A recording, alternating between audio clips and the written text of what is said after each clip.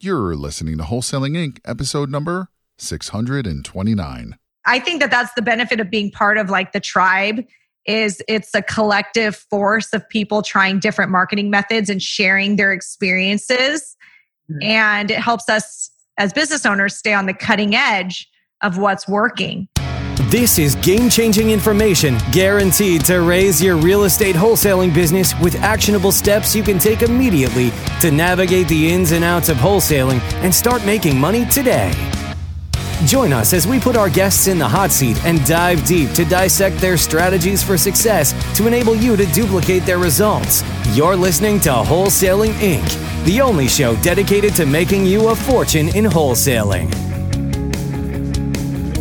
What's up, Rhino Tribe? This is Lauren Hardy, and you are listening to the Wholesaling Inc. podcast. Today, I have Brian and Samantha May from Las Vegas, Nevada with me today, and we are going to talk all things virtual. Brian and Samantha are a part of my virtual investing mastery coaching program, and they are having a lot of success with their virtual market. They just got started only a few months ago, and they are already closed a couple deals. So today we are going to deep dive about those deals and just what it's like to go virtual versus working in your backyard. So guys, welcome to the program, Brian and Samantha. Hey, Lauren, how are you? So you guys are in Vegas. How is Vegas doing right now with COVID? What does it look like over there? We follow exactly what California does. Is it? Okay. And is like the strip just a dead zone now? We don't go down to the strip, but I think there's only certain casinos that are open, and I think they actually are open. Aren't they open a certain time frame? Yeah, I think the Wynn is only open Thursday, Friday, Saturday. Wow. And then Sunday, the guests have to get out. Yeah. Wow. Okay. Yeah, it's a crazy time. And a lot of the big cities are really getting hit. And the people that work in the big cities, a lot of lost jobs. It's terrible. Well, and so you guys are not working Las Vegas. You guys are working a virtual market. Why did you guys decide to go virtual? I think Vegas, we did a little bit in Vegas, still do, but I think virtually that's where we wanted to start.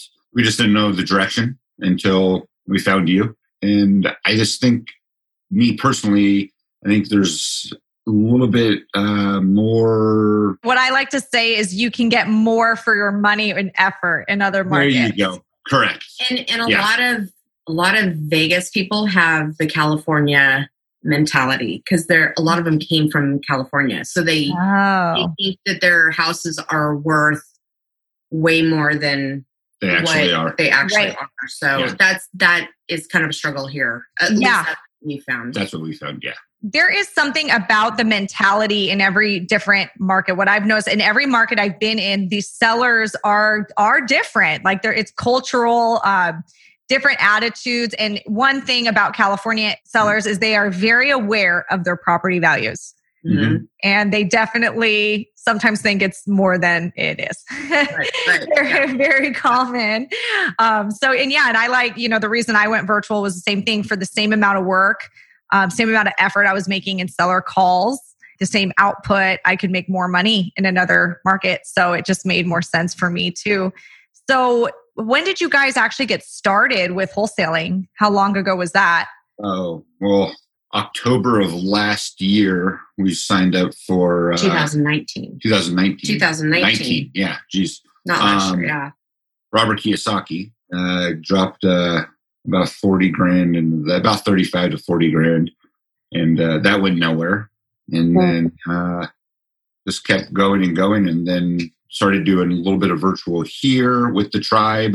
Mm-hmm. And then we finally found you doing virtual. And that was kind of it. Yeah. I think when it comes to going virtual, there is a bit of a recipe or a formula.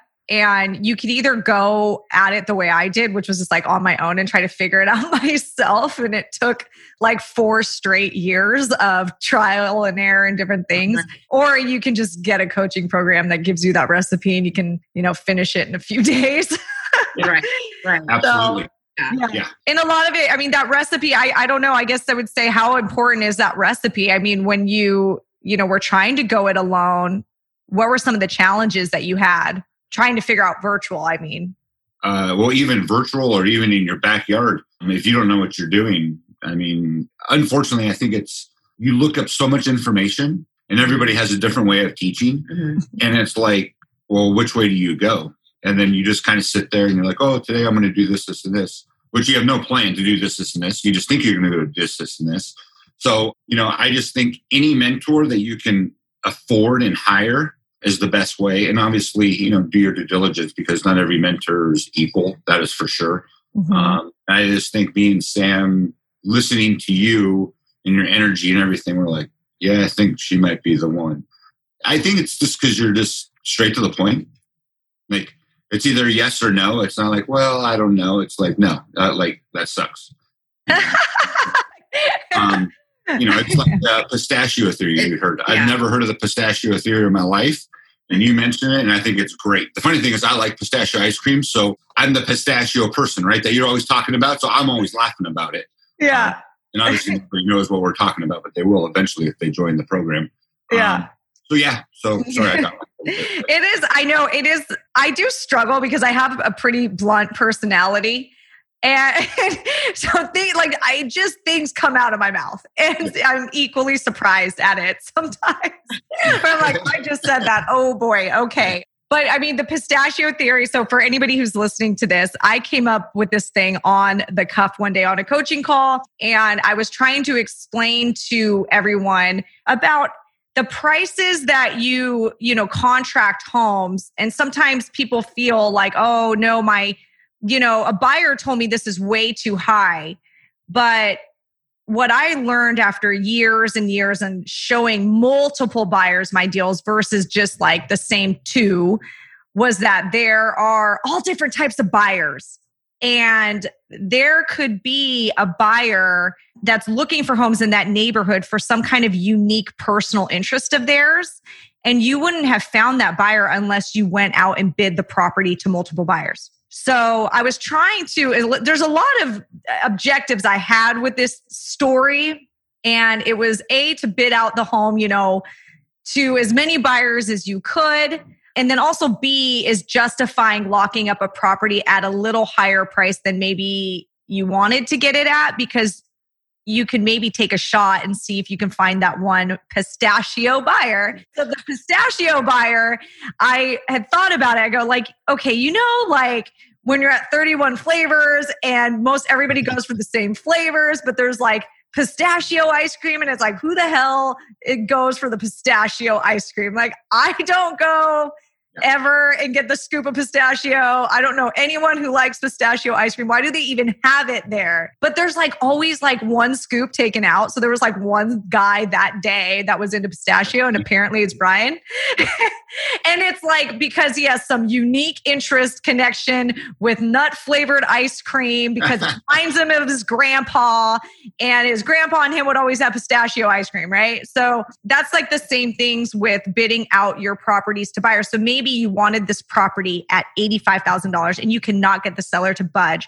And the seller was like, nope, it's going to be $94,000 or no deal. And maybe your two top buyers that you always show all your deals to are like, no, 85, or it's not a deal. You're just wasting your time. You're locking it up too high. But what you might find is if you show it to 100 buyers, there is going to be that one buyer, the pistachio buyer, that actually buys homes in that neighborhood for Airbnb. And because Airbnb nets more, he's willing to pay more for the property. So $94,000 makes sense. And that's a big, even I didn't really know that theory for the first couple years of me being in the industry. I was so conservative and I would only lock up deals that like my two top buyers would like approve. Or myself, like I was flipping it. And even I was too conservative. Like I was letting things go. And I look back at so much opportunity I've lost. There are so many deals I probably could have done. And if I knew this pistachio buyer theory, earlier on, I would have made more money. So hope you guys enjoyed that. It's funny because it's like, it's a trendy word now. Apparently pistachio buyer has made it to the TTP platform. That's what it is. It's hilarious. Yeah. Something I never thought. I was just like talking and I pulled that one just out of nowhere. Because it's so catchy. So that's the thing. Like, what's a pistachio butter? It's just like, what's bananas? Everything's bananas to Brent. So it's just. Yeah, it is. It's catchy. I never thought in a million years that thing would stick, but it is a really good way to explain pricing and explain why you want to bid out your properties to other people. And we all do this when we first get into wholesaling. We find one buyer that's gobbling up like 10 houses a month. And we just like get comfortable and only want to show them the deals because we're comfortable and we know they're going to perform. But then what happens is that one buyer starts slowly taking advantage of knowing that. And they give you the lowest price because they know you're just showing them the deal. So they're like, they're thinking about themselves. And then you're like, oh, yay, I made $5,000 when really you could have made 15. Yeah. Right. So yeah, there's a lot of little secrets, little tricks and whatnot. So is there anything with going, after maybe taking my program and going virtual that maybe you learned that was a bit of a game changer that you could give? I love to give practical advice to anybody who's listening. And we did just give a bunch, but is there something that you could think of that was maybe a game-changing piece of information, something you implemented, anything? Yeah, a lot of stuff that you taught us, but I think comping is one. And I know comping is a huge thing. A lot of people don't realize that, but comping, obviously, I comped wrong and lost the deal and then got the deal back. And that's the deal that we're probably going to talk about. But also how to pull lists and how you kind of showed us the ninja status. That was absolutely amazing. I mean, that right there is a game changer. That's absolutely huge. So the ninja trick that he's referring to is finding where buyers are buying in that market. So my course, when I got approached to make this course, I first started, I had no idea where to start. And I thought, okay, I'm going to write down every problem that like happened to me in the last 8 years. Just like anything that went wrong in 8 years. I was like going back to like all these just painful mistakes that I made. Like where I'm like, oh, I wish I didn't do that. Oh God, that one cost me money. Lots of 5-figure mistakes, lots of dumb tax that I paid over the last 8 years. And I thought, okay, and then what was the resolution? What did I fix? How did I fix it? What did I do? What was the lesson I learned? And I wrote down all the lessons. And then I took those lessons and I compiled them into 10 modules. And one of the lessons that I learned, so when I was when I was still working the Southern California market, which is a big territory, I was wasting marketing dollars just like marketing to just like whole cities or whole counties. And I would just market to everywhere. And I would get these sellers that are like, I live in Newport Coast. Like, why you want to buy my house? Like, what? Like, do you know how much this house is? Or like I would get like a seller from Corona Del Mar or something crazy, so expensive. I'm like, why did I do that? Like I was like embarrassed. I'm talking to the seller. I feel so dumb. Like, yeah, you're right. I don't have $4 million. Why would I ever, like, this is not going to work. Why am I doing this? And I think my brother stumbled upon it or something of how to do this on ListSource, is basically figuring out how to find the hot zip codes in the area. And then I realized like how to just target my marketing to the hot zip codes. And then if you do that, you're going to likely have more comps in the area to show the seller that other investors are paying these prices. So yeah, there's a lot of purposes to do that. But yeah, it was a game changer for me too, for sure. Yeah, absolutely. Also, cold calling. And then you were like, yeah, not a huge fan, but the text blasting that you teach and everything like that, that is definitely tremendously a big difference, especially out here. Because I know in California, people are ruthless. I mean, you try to call them, even on texting, but it's great. I mean, text messages, you don't got to respond back to them as much as you would like to, because they're just idiots sometimes and very rude. Yeah, so the text messaging has definitely worked for us. And I know it works for a lot of other people that you've had on your show. So, Yeah, cold calling was not my favorite thing to do personally. I just don't, it's exhausting. My voice would get tired. So when I did it, and then I outsourced it, but I did do it myself for a while just so I knew like what the process was. And I was like, man, this is exhausting. When am I going to hire someone to do this as soon as possible? As soon as I learn how to do this so I can manage someone to do it, I'm going to hire people. And then, I did that as soon as possible. But when I put myself in the shoes of a student who doesn't have that type of money to hire someone yet, I at least can say, yeah, I did it. And yeah, I know it's exhausting. So for me, when the texting software kind of got discovered and I figured it out, man, that was like playing a video game. Like I just looked at this is like playing a video game. It's really not that hard. It's easy to work and it produced a lot of deals. So I just went with it as my favorite. Now I still, personally, we still do cold call because, what we're finding is, sellers are getting more text messages every week, from different investors. And I need to stay competitive and I need to keep my lead flow strong and consistent. So we are still cold calling, but we are very targeted, focused on our list. We're trying to go more niche lists. So yeah, we do a little bit of everything. And that's how marketing always is. We're always kind of pulling out of some campaigns and then pulling some campaigns in, trying different things. That's this business. It's always, the marketing channels are always changing. I think that that's the benefit of being part of the tribe is it's a collective force of people trying different marketing methods and sharing their experiences. Mm-hmm. And it helps us as business owners stay on the cutting edge of what's working and what's not. So yeah, I guess that's a fringe benefit of being a part of this group. Yes, very much so. So you guys have recently closed your first deal virtually, or you've closed two, right? Or you're close to closing your second. Yeah, the other one just waiting for the transfer. But that's awesome. Yeah, so the first one, I don't know, doing virtual, it's really, you don't deal a lot with the seller, communicate and this and that, but it wasn't like babying the seller. Maybe we just got lucky, but we first did it and I thought I had them at a good price and I got laughed at. Nobody was even close to wanting to purchase this. So we canceled the contract and then waited about a month and asked him again. And he's like, never sold it, and locked him up at $20,000 less than when I first did.